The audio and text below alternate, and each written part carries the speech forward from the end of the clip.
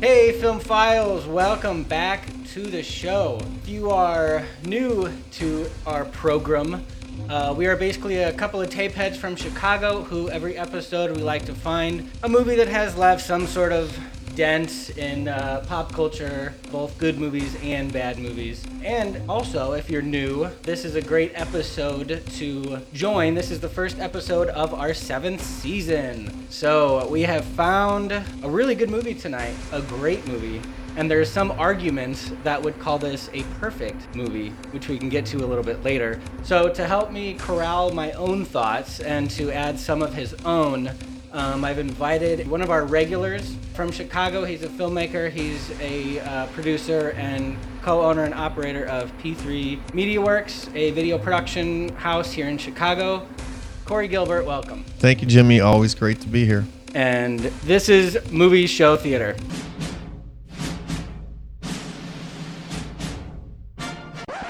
You ever dance with the devil in the pale moonlight? What we've got here is failure to communicate. Open the pod bay doors, Hal. I'm sorry, Dave. I'm afraid I can't do that. What do you want? All right, so obviously you know that the movie we're talking about today is Heat. If you've never seen the movie, you probably did not click on the play link. So I guess my objective for today is to convince you that it's time for a rewatch. Just a little bit of housekeeping. This movie came out in 1995. Michael Mann directed this movie, and he's one of those guys that only puts out a movie every couple of years just because of everything that he puts into it. You know, emotionally, physically, his research is just second to none. But he's done Thief from 1981. He did Manhunter in 1986. He did Last of the Mohicans in 1992. He did The Insider in 99, Ali, Collateral, which has a really interesting link to this movie that we're talking about today, Heat, and Miami Vice in 2006. I want to just open the floor up to Corey, but I first just wanted to mention that we were just talking before we started recording. I just did a rewatch this week, and it's been, sadly, probably like 8 years since I've seen this movie. And I remember when it was over, when I first watched it, remember thinking that it was like the best kind of 4 different movies that this can fall into. You know, it's a thriller, it's a cat and mouse sort of deal, it's a heist movie. It's not the first time you've seen this story, but it's the best version of this story that you've ever seen.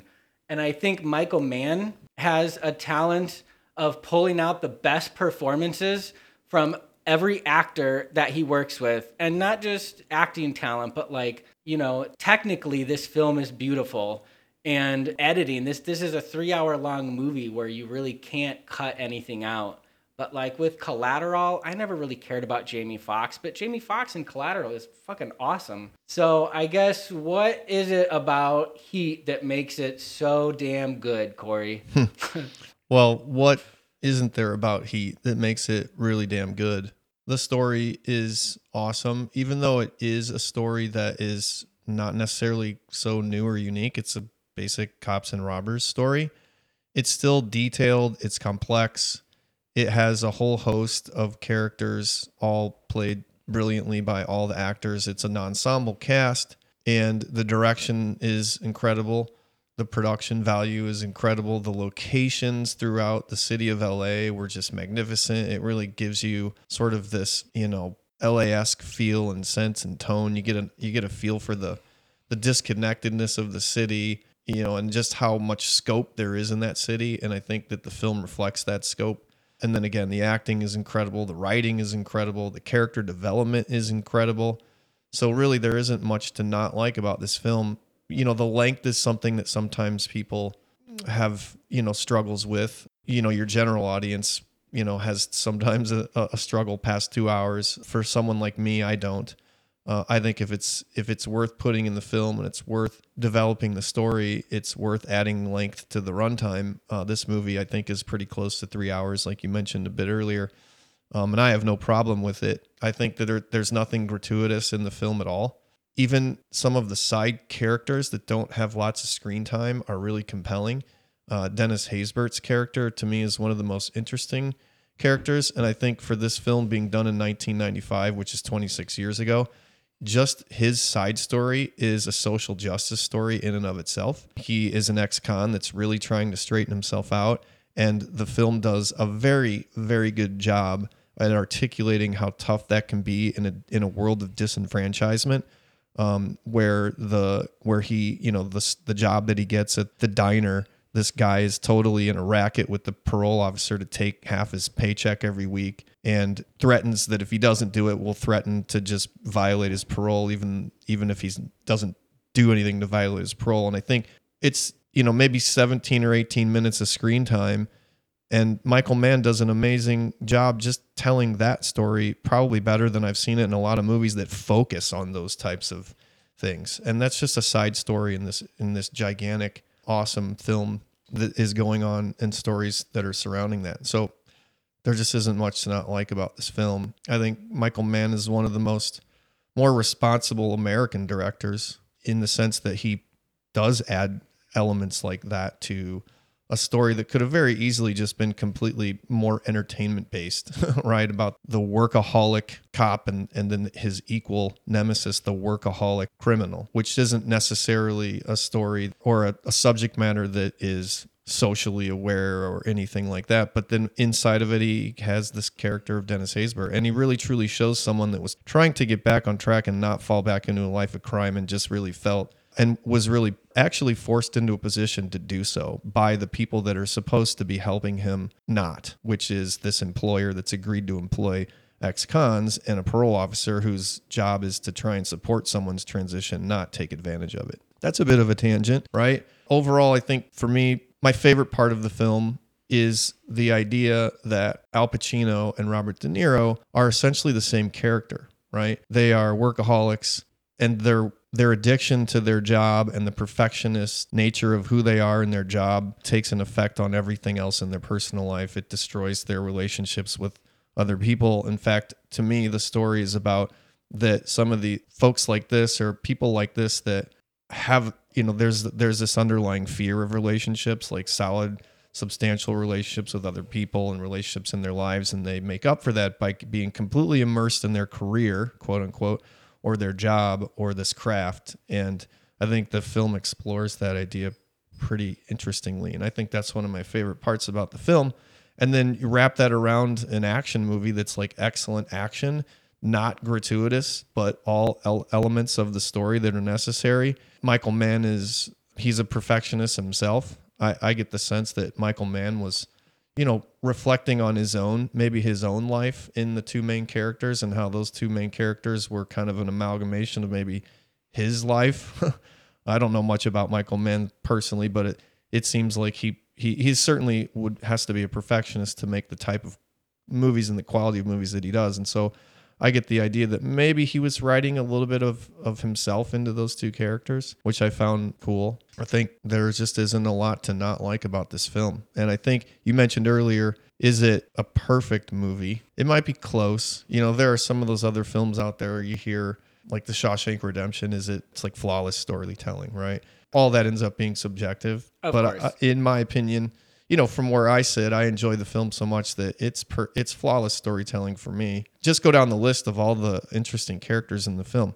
Tom Sizemore's character is awesome. Val Kilmer's character is awesome. And his relationship with Ashley Judd was awesome. And then even the character of Waingro, who is kind of the splinter in the side of Robert De Niro the whole time and ends up kind of being connected to his ultimate downfall, is interesting in and of itself. I mean, in this whole movie, of all the things that I just listed, there's also a serial killer investigation going on. And it ends up being this guy that ends up just doing a one-off job with Robert De Niro's crew. So how you weave all of that into a movie and not dilute it, and it still is solid and holds up on all those different platforms, is pretty amazing. Yeah, you were talking about Waingro, and watching it, I had forgotten that it was this whole like side story. I mean, the movie in general is so much better than what we deserved in 1995. But to think this movie came out 25 years ago, and to watch it now and think, you know, how would this have translated if this movie was written today? And something that I really appreciate, you were talking about the social justice aspect. Yeah, that's today. We haven't unfortunately made any progress. That can be filmed as is, still just as valid. And even with the action, I feel like when you go and you watch, I guess this is a crude example, but like an Avengers movie, when the action set pieces start, it's like the story gets put on pause for the sake of spectacle, and that's fine. But like this movie, even in its action, continues to tell this story. We haven't gotten to the bank robbing scene, and that's like a huge, obviously a huge part of it. It's like this slow boil. But there's a scene where Robert De Niro is talking to Amy Brennan and his girlfriend Edie, and they're on a terrace. And I didn't notice this before. And they're in front of like a beautiful LA backdrop. And you can tell that it's like just something seems kind of off. And green screen technology in 1995 was like pretty primitive. I mean, it was in its primordial stage. But the LA backdrop, I mean, it was out of focus. It was like a very deep focus shot, but it was very like swirly almost. And so I found out, I did some reading about it, and the actors were put in front of a small green screen, and the background was filmed separately.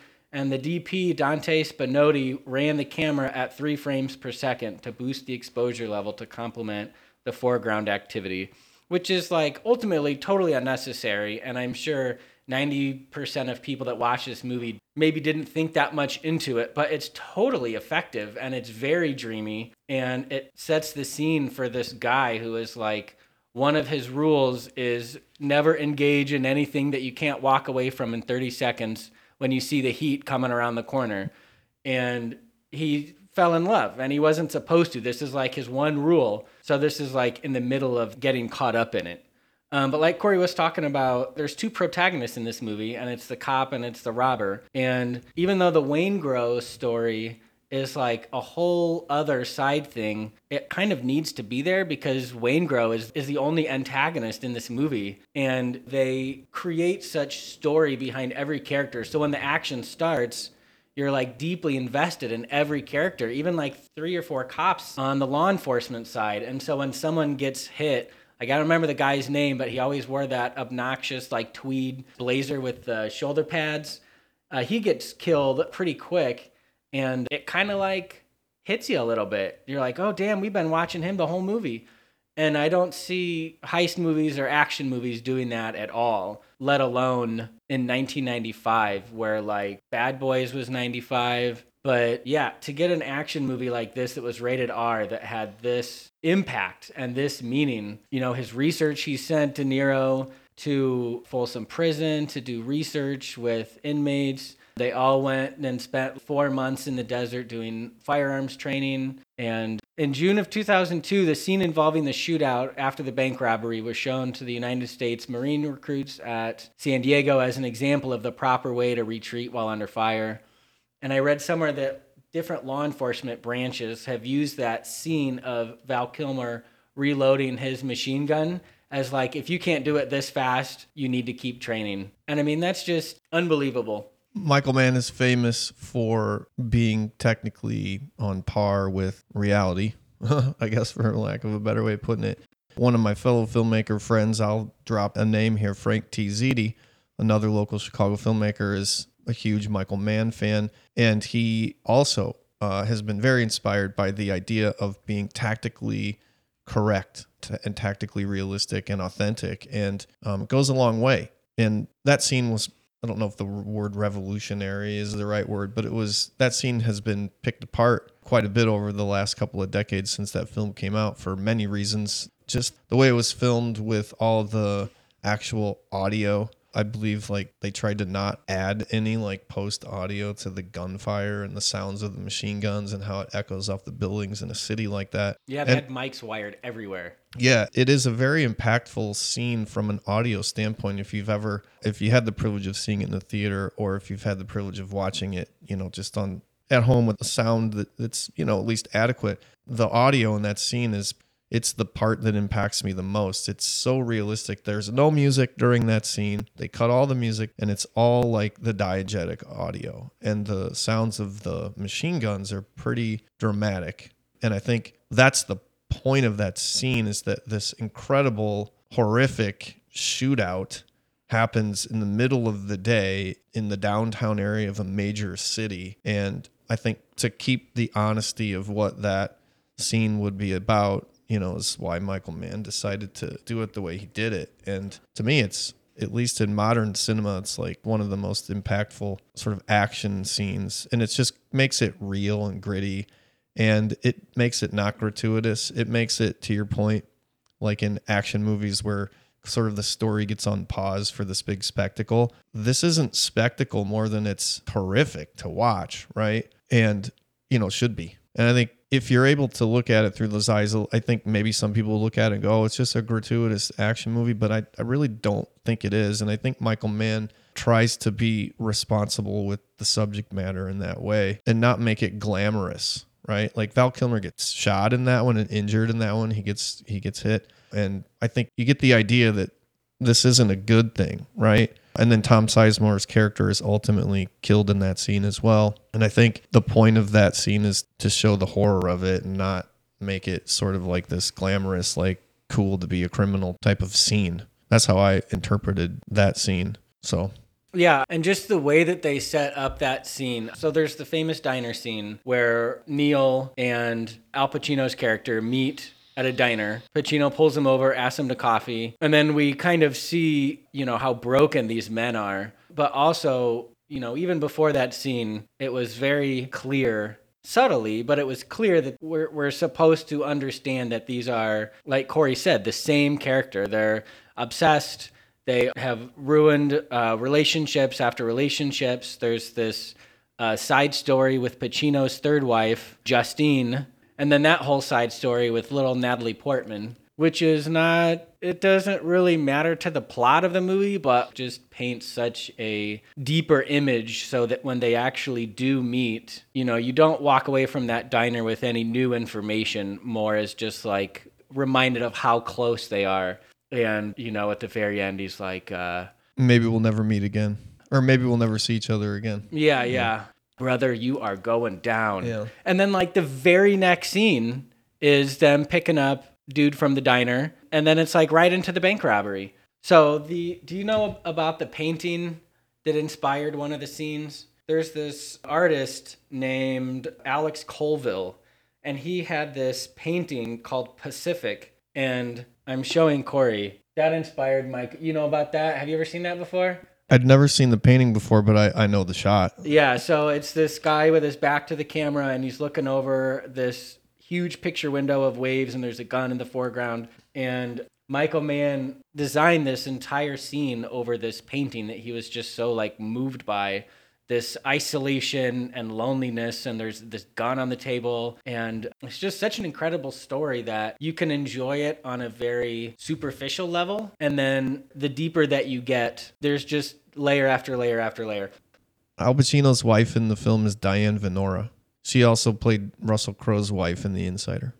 Oh, yeah, there's a lot of recycled actors, which I always appreciate. Mm-hmm. But yeah, so the beginning of the movie, it opens with this beautiful shot of the subway track at dusk. And I guess that same exact shot, not the same roll of film, but that same shot is used at the very end of Collateral, which we don't have to get into that as much. But if you've seen that, it's kind of the same story of these opposing forces and these two people who at the beginning look like they couldn't be more different, and at the end of the movie you realize how close they really are. So that's really interesting. I know this is one of Chris Nolan's favorite movies. I guess this is the film that inspired his vision of Gotham City for in the Dark Knight trilogy, which is great. And the armored truck robbery at the beginning was so much fun to revisit. It's such an awesome way to introduce these characters. Instead of giving you a list of facts of who these characters are, you're just showing them doing their job. And Val Kilmer is the only one with a black mask on. Everybody else has a white mask. So I don't know if we can count that as foreshadowing, as like he's the only one that actually makes it. I wanted to comment on that. I love that he has the only black mask because he is the only one that technically survives from Robert De Niro's crew. But I think, in my opinion, what Michael Mann is saying is that he actually sacrificed the most. When he made it, the trade-off for him getting away free was that he could never see his family again. And to me, that's Michael Mann saying there are some fates worse than death. Yeah. And I think that for me, when I'm watching that scene, and it's kind of the opening scene of the film, and Robert De Niro and Val Kilmer are sitting in the ambulance together waiting, and there's the tension there of waiting, that they're waiting for the armored car and it's on its way and it's going to be there any minute. And the two of them are sitting there, and Robert De Niro is completely focused on the job. Val Kilmer is like messing with the radio and turning it on and off. And to me, what Michael Mann is saying with that character is he's the one that's got the most to lose, because he's got this wife that he loves. You know, the sun rises and sets with her. I think he says that in the film at one point.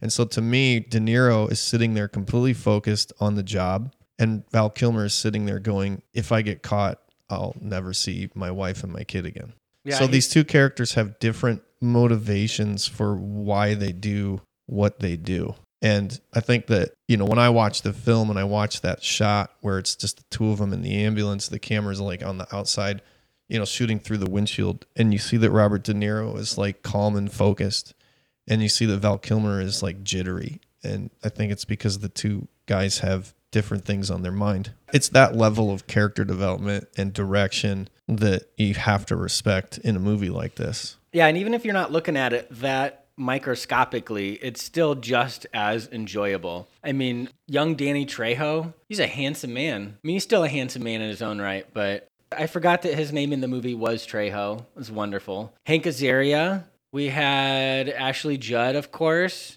We had Jeremy Piven. William Fichtner is Van Zandt. Bill Fichtner, yeah. I remember the more I was watching this movie, the more that it started to kind of feel like The Dark Knight. I mean, you could just see the inspiration. You could see the influence.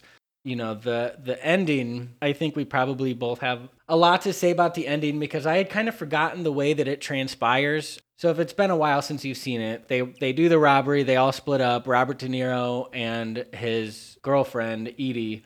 He finally convinces her to stay with him, and they're going to tie up a couple loose ends, and then this is it, baby. This is the last big score. We're going to be done. And I don't think that he believes it for 1 second. I think that he's just like trying to convince himself. And so they're on the freeway, and he gets a call from John Voight, and John Voight is basically like, yeah, that one guy that really fucked you over, he finally did check into this hotel under the name Jameson, but you're not going to go get him, right? You're going to go to the hotel because you're in the clear. You're free. And he hangs up the phone, which the car phone is, I miss the car phone. That was awesome. Al Pacino has one too in his car. Yeah. I think it was just called a mobile phone, I believe. So yeah, so he hangs up the phone, and he almost looks, I mean, he smiles a little bit, but he almost looks disappointed, like anticlimactic, and you're like, oh my God, is he actually going to survive the movie? Because you want him to, but you also really like Al Pacino, and you also really want him to meet his objectives for the movie. And all he wants is to catch Robert De Niro, and all Robert De Niro wants is to not get caught by Al Pacino. And so you're kind of like put in this predicament. And then he jerks the wheel to circle back and go and try and kill this character, Waingro, which is like the only antagonist of the movie. And it's enough to make you scream at your television when he jerks the wheel to go get him. Because, of course, the police have staked out this guy's hotel room. But I don't think that he was ignorant in thinking that, like, yeah, I'm just going to go get him, and then we're going to get on the plane and it's going to be fine. I think that was Robert De Niro's, I don't know. I don't think that he thought it was going to go that easy. Well, he knew it was a risk, but, you know, he's a master of disguise and a master at what he does. And I would say that Robert De Niro's character knows that the place is probably staked out, but his perfectionism is what made him have to go and get Waingro, right? In his life as a criminal, he has a code, and his craft is based on code and creed. And if someone betrays you, they're not allowed to get away with that. And if that's your job, right? If that's your career, you have to look at it in that sort of a way, right? In his opinion, by leaving and not taking care of Waingro, he was betraying his craft, right? And he's a perfectionist. So it's an obsessive compulsive thing when you're that much of a perfectionist in the craft that you do. And he's going to not be able to resist the impulse to go and get the guy, right? And, you know, he's got that moment there where Edie's like, is everything okay? After he hangs up the phone. And he's like, yep, home free, right? Because that's what John Voight said. You're home free. Yeah, and he yeah. like hangs up the phone. He's like, no, we're home. He's like, no, we're all good, home free. And then he sits there, and the camera just stays on him and he's still driving and he gets this like weird smile on his face and he just, because he's frustrated in himself and his perfectionism is never going to allow him to not jerk the wheel and go take care of business, right? That's what I see in that scene. Yeah. So he goes and kills him. Robert De Niro pulls the fire alarm. It's this crazy mess, ambulances everywhere. And Al Pacino is running through the mess of people trying to find De Niro, and he sees Edie sitting in a car by herself, and he remembers that at the diner, De Niro said that he has a girl. It was just really beautiful the way they played it out. He saw the girl scared in the car, and he knew what that meant, and he knew what that represented. And that final confrontation, as soon as Pacino sees De Niro running and like the final chase is on, that's a long fucking chase. It's great, and I love it. But it's crazy to think, obviously, there was nothing digital about that movie. There was no post-production edits. Like, they're running across a runway. They're running across a tarmac. You know, they're filming this, and there's planes that are 200 feet above their head and just, like, shaking the ground. There was no sound stages that were used in this movie. You know, like Corey said, they got all live audio for the bank robbery. But you would never know that if you were just watching it. I mean, I was already a fan of Michael Mann, but it gave me a lot more respect for the craft, I guess, and how much of himself went into this movie, you know, and just seeing maybe like 4 or 5 Michael Mann movies, I can comfortably say that he's got to be a perfectionist. I mean, he's got these characters in all of his movies. Collateral was the first one that I saw, which is sad that I saw that before Heat. But yeah, even when they're in the bank robbery and they're still driving before Dennis bites the dust, De Niro's in the front seat with an M16 machine gun, and he just starts firing forward through the windshield. And I just thought that was such an absurd, crazy, I've never seen that before in action movies. You know, there's always like the really gratuitous person sticking halfway out the car, out the window, you know, shooting, or, you know, shooting while driving, all of these like incredibly stylistic but unrealistic maneuvers during car chases that we've come to accept and love as these cliches and tropes. And De Niro just starts shooting through the windshield. So I had to do a little bit of research on that, and sure as shit, that's something that was actually done in a famous bank robbery that involved Eddie Bunker, which is part of the inspiration for this movie. And Michael Mann read that somewhere, that one of the bank robbers shot through the windshield at police cars in front of him and was just like, yep, that's going in the movie. That's too good not to use. And I agree. It's too good not to use. It's very dramatic. You know, it shows that these guys, you know, they're professionals in being criminals, but they're professionals and they'll do whatever it takes to bang their way out of there, so to speak, right? Like just to blast their way out of the situation. And, you know, Robert De Niro's character, you know, he's not going to lean out of a window and put himself at extra risk of getting shot or, you know, hitting something like a street pole or whatever. It's an instinctual thing. You just start shooting through the windshield. Yeah. Right? Yeah. It's like the perfect blend of style over realism, because, you know, some of the locations that they choose are just so visceral and, you know, believable. But I mean, you just can't believe that these are actual places in Los Angeles, like the chop shop, the diner, the armored car robbery scene at the beginning. They pop open the trunk of a car and it's got this like burlap bag that's attached to the trunk of the car, but it's designed as like a little corpse catcher. So like they pop the trunk and there's this bag that covers the whole interior of the trunk, and then like a little bag that's attached to the top of the trunk. Just so perfectly planned to take care of a body. Mm-hmm. It's just like, these boys thought of everything. Mm-hmm. It's not hyper violent. I mean, it's violent. There's action sequences, obviously. You know, this is a rated R movie, and the scene with Wayne Grow is pretty graphic when they show the aftermath. They have a wide shot of him after he's gotten shot, and like the whole drapes are just like covered in blood. But action movies that are rated R now are just hyper violent, and a lot of times it has nothing to do with storytelling. It's just because they can, and I like it when it's done for the sake of telling the story, but it wasn't really necessary in Heat, and so it wasn't really utilized. And once again, that's just to Michael Mann's credit.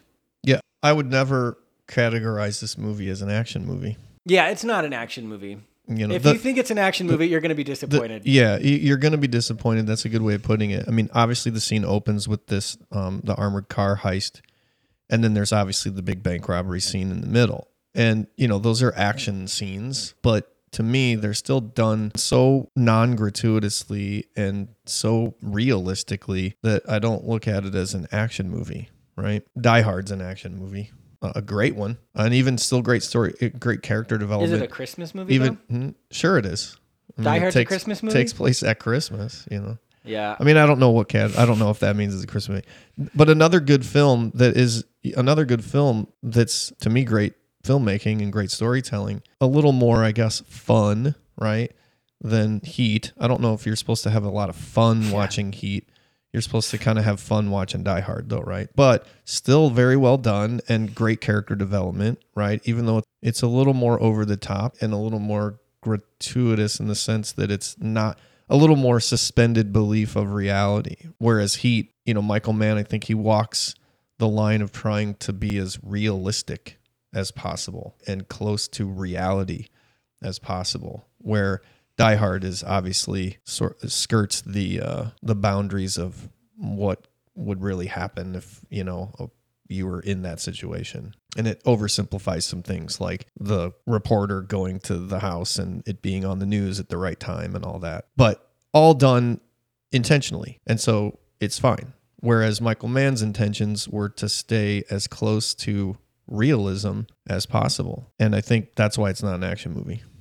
Yeah, Die Hard's a pretty good example because that was 1988. But I don't remember a single camera shot or angle or setup from Die Hard. And it's like Corey said, you're not really supposed to. And I'm not a cinematographer by any stretch, but I can remember, I mean, if I had a piece of paper and a pen and you asked me to write down all of the impactful camera shots or angles or like setups that you remember from Heat, I could probably think of like 20. I mean, they're just all throughout this movie. And as a side note, I also think Die Hard is a Christmas movie. And the criteria I came up with is, can the same story take place in summertime? Like, could Die Hard take place in the summertime? I don't think it could because they had the Christmas party. That wouldn't have been happening. They couldn't have done it without the Christmas party. And John McClane came. Okay. Anyway, sure. I think it's a Christmas movie. I think it's a Christmas movie. I think you could make the film without it, though. You could have some other, you know, because Alan Rickman, he needed all those people there because he was going to like use them as bait on the roof, right? So, but you could have some other reason for a corporate party, and you could have some other reason for Bruce Willis to come and see his ex-wife, right? But I'll say it's a Christmas movie just because it's fun to say it's a Christmas movie because, you know, it does take place during Christmas, and Christmas is a part of the story. Right. And it's got that great Run DMC song. Yeah, it definitely has the great Run DMC song, that's for sure. But the final scene in Heat is pretty amazing. I have yet to see any sort of featurette or behind the scenes on how they really did it. Did they control the jets landing, or did they just come out and just like do it at LAX and say, hey, LAX, we just want to be at an approach and just we'll like use the airplanes as we can and set up and design our shoot schedule to time it with the planes and do takes that way? Or did they actually wrangle these jets to come and land so that the runway lights came on at the times they needed it to? And I don't know what kind of lighting is in runway lights, but did they have to replace a lot of those lights for the camera? Because a lot of times the lighting is not the right kind of lighting for film. I don't know. I'd love to know a little bit more about that. But either way, in either case, on however they executed it from a production standpoint, it's the cherry on top of an amazing ice cream sundae that you just got done eating. Because the idea of the runway lights creating the shadow that was the lucky break that Al Pacino got to fire first and get the drop on Robert De Niro was just amazing. Because at the end, there's going to be this standoff. They're both equals. Michael Mann has shown us they're both equally awesome at what they do. So who's going to win that? They should both shoot each other, right? Or one of them would have to get lucky somehow. And that's what happened. Al Pacino's character got lucky. The runway lights came on at the right time, and he saw De Niro's shadow and turned and fired. And that's the only reason he won, which is just perfect. It's the best way to do it, right? Yeah, the amount of emotional investment I had in that scene is so intense, even after I've already seen this movie. But like Corey said, you like both characters. You've been trained to like both characters. You've shown the inner workings of their life, and not just that they have relationships and they have a life outside of their work, but you've seen like the inner workings of their relationship, and you want them both to succeed. You don't want to see either one of them get killed, but I also don't want a cop out. And I don't want to see one of them pop out and then the camera goes to black and you hear a gunshot, because that shit wouldn't fly. The way that they ironed it out was really good. From what I read, the planes were real. The lighting design was done in between planes, because the way the lights get really bright before a plane lands, I guess, was totally Michael Mann's idea. That's not something that actually gets done in runways. Yeah, you're right. Yeah, I Which guess is fine. I've traveled enough to know that when we land at night, the lights don't come on the runway. But yeah, it's dramatic. And It doesn't matter. That Yeah. scene is so much like we Yeah. didn't deserve that good of a scene. I mean, we didn't need it. It wasn't necessary to, finish telling this story, but it was such a just fantastic ending. The bro high five, maybe I could have done without that. I didn't need that at the very end. But it's a hand. It's like a handshake, though. Yeah, They're not really yeah. high fiving. yeah, I guess it wasn't a high five. But I hear what you're saying.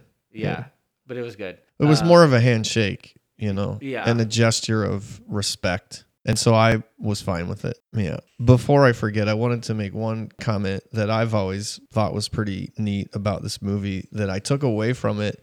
Maybe it was the second or third time I saw it. Probably not the first time, but after I'd seen it a couple of times, it dawned on me. I was like, hey, here's a perfect analogy for this movie is the old Looney Tunes cartoons with the sheepdog and the wolf, and how they're like friends before they clock in. Yeah. And then they both clock 100%. in, and then they go, and then they like battle each other. And then when they 100%. clock out, they're like, all right, see you tomorrow, Bob. And like the wolf wants to kill the sheep and the sheepdog wants to kill the wolf, right? But then they're friends on the bookends of that. That's Al Pacino and Robert De Niro were the sheepdog and the wolf. Yeah, 100%. Also, Michael Mann is from Chicago, which is fun. But I read this, and this is probably, I just wanted to mention this because he had written the script for Heat while he was filming Thief, which he directed in 1981, which is astounding. So much of the film is based on a real-life confrontation between Chicago cop Chuck Adamson and the actual Neil McCauley. Adamson was a retired police officer who Michael Mann had been working with on and off since the film Thief. They later worked together on two shows produced by Mann, 1984 Miami Vice and Crime Story. According to Chuck Adamson in the Heat Special Edition DVD commentary, Crime Stories, McCauley was a professional bank robber with whom he had frequently crossed paths. Events such as the scene between Vincent and Neil in the coffee shop, where they basically tell each other that the next time they meet, they will be their last, and the warehouse sting where McCauley got tipped off that cops were around due to an officer making a noise actually happened. In real life, Neil McCauley was killed during a robbery of a grocery store by Adamson's team, who were tipped off to the robbery. So that's super interesting to see what Michael Mann thought was like, let's put this exact same thing in, and then let's change things around. The end of the bank robbery where Pacino would just refuse to give up, and all of the armed thieves had their guns on fully automatic. All of the cops had their guns on semi-automatic, because that's probably how actual cops have their guns. They need to be careful for citizens and bystanders and just all these things that, from anybody who likes to hear stories, anybody who likes to tell stories of any medium, I think this movie is such an incredible exercise in that. Technical reality, like technical accuracy, right? Yeah, technical accuracy. Yeah. The robbers don't have to care about the background. That's why their weapons are on automatic. The cops do, right? They're responsible to the citizens that are also there. And Al Pacino says it when they're rolling up, right? And they're getting ready to get out of the car. He's like, watch your backgrounds, get clean shots. Yeah. The bank robbers don't have to worry about those things. Yeah, so McCauley's got that 30-second rule. So when McCauley comes out of the hotel to drive off with Edie, it takes 42 seconds from the time he first sees Lieutenant Hannah to when he turns and runs. It takes McCauley 12 seconds to assess the situation, and then 30 seconds to actually leave Edie behind. Like, who's counting that? That's unbelievable. So, I mean, I could have a lot more to say. Yeah, on you could Heat, talk but- about. We could talk about it. We could do a 2-part podcast on your show, Jimmy. Yeah. Heat is streaming on Amazon right now. You can get it with a free Stars trial subscription, but it's just held up.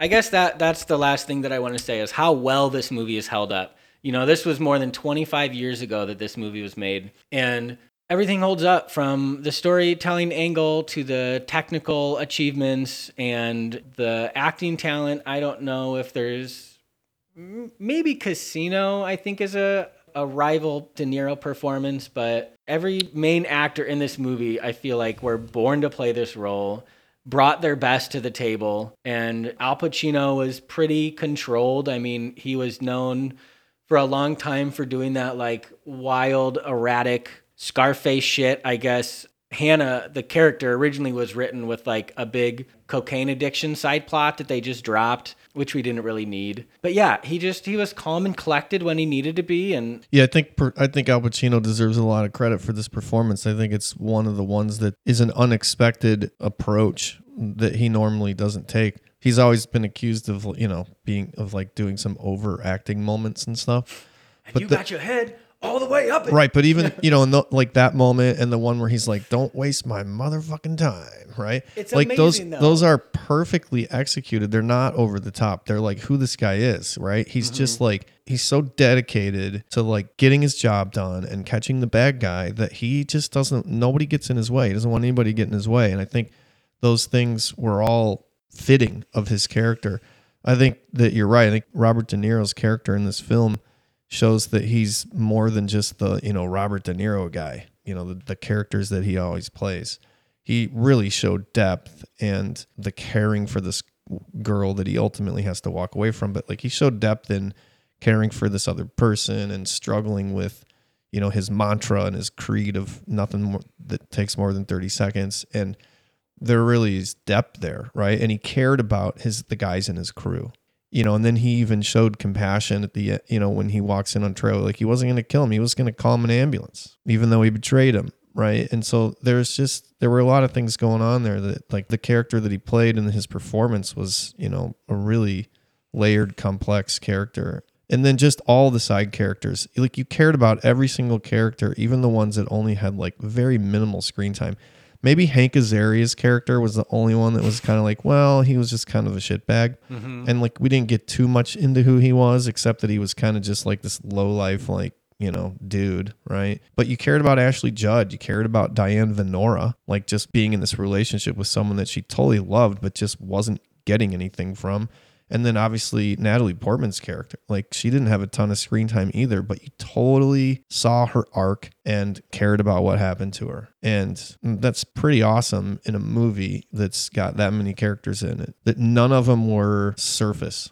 So it's probably could be considered a perfect film for all those reasons. Yeah, I love the subtle way that Ashley Judd's character, when she sees Chris during the sting and goes out to greet him and just gives a really small, subtle hand gesture, and he picks it up right away. And that was kind of like her cutting him out, kind of her getting away, because obviously he understood that, okay, the cops are and I have to drive off, whatever. And it was heartbreaking because, like Corey said, you knew this character, you felt for this character, and this was kind of also her character's way of like getting out of this world, because it's just how it was written. Yeah. And she knew it was a risk because she knew he was probably going to get stopped and checked. And she was relying on the fact that he probably has a good cover, because she knew that if she went back in the room and said it's not him, and then they figured out, then she's going away too. So she took a risk for him, for her own self, to get out, right? But she also took a risk. And that was sort of their last moment of trust with each other, right? And of course, they have her use her left hand that's got her ring on it. Yeah. Of course. Yeah. So we appreciate you coming to our TED Talk. I hope that we've convinced you to rewatch Heat. Corey, do you have anything else you'd like to say that is of priority? I think the movie is worth watching, no matter who you are. If you like movies at all and you've never seen Heat, I think you should see it. I also think it was very important to bring up the fact that it was shot 26 years ago. And yes, when you watch it, it still seems like it could have been shot 5 years ago.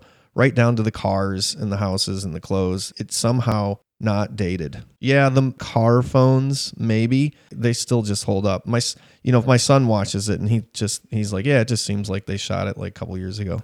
Yeah. Yeah, it's a great movie about broken men and patient women. So you can get all of our podcasts at soundcloud.com/movieshowtheater or iTunes or anywhere you get your podcasts. So thanks for listening, and until next time, I'm Jimmy. I'm Corey Gilbert. Stay movies, everyone.